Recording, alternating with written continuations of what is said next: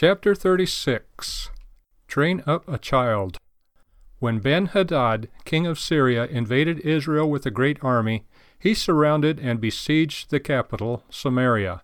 King Ahab was cooped up within the walls with only 7,000 fighting men. Ben-Hadad then laid down the terms of surrender.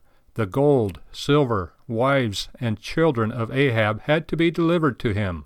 The purpose of this demand was this: the surrender of wealth would leave Israel helpless in terms of future resistance. The surrender of the wives would humiliate Ahab before his people and break his power. But the final and greatest demand was for the surrender of his children. This was common in antiquity and into modern times. The children would be taken for re-education in terms of an alien faith and morality. When they were returned to succeed to the throne or authority, they often served an alien power. When Prussia established state-controlled education, its purpose was similar. The modern mood was leading the common man to question the powers that be, and man was becoming a problem to the state.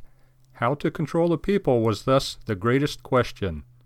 One solution was to build straight streets over which cavalry could readily charge, and which cannons could sweep, in order to prevent popular resistance.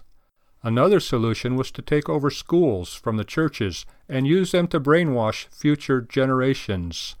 James G. Carter, Horace Mann's associate, openly stated that the goal of state control of education is people control. Children thus become alienated from their families and the faith. Conflict between teenagers and parents is a very modern phenomena, unknown previously except in rare cases. It is a product of anti-family education.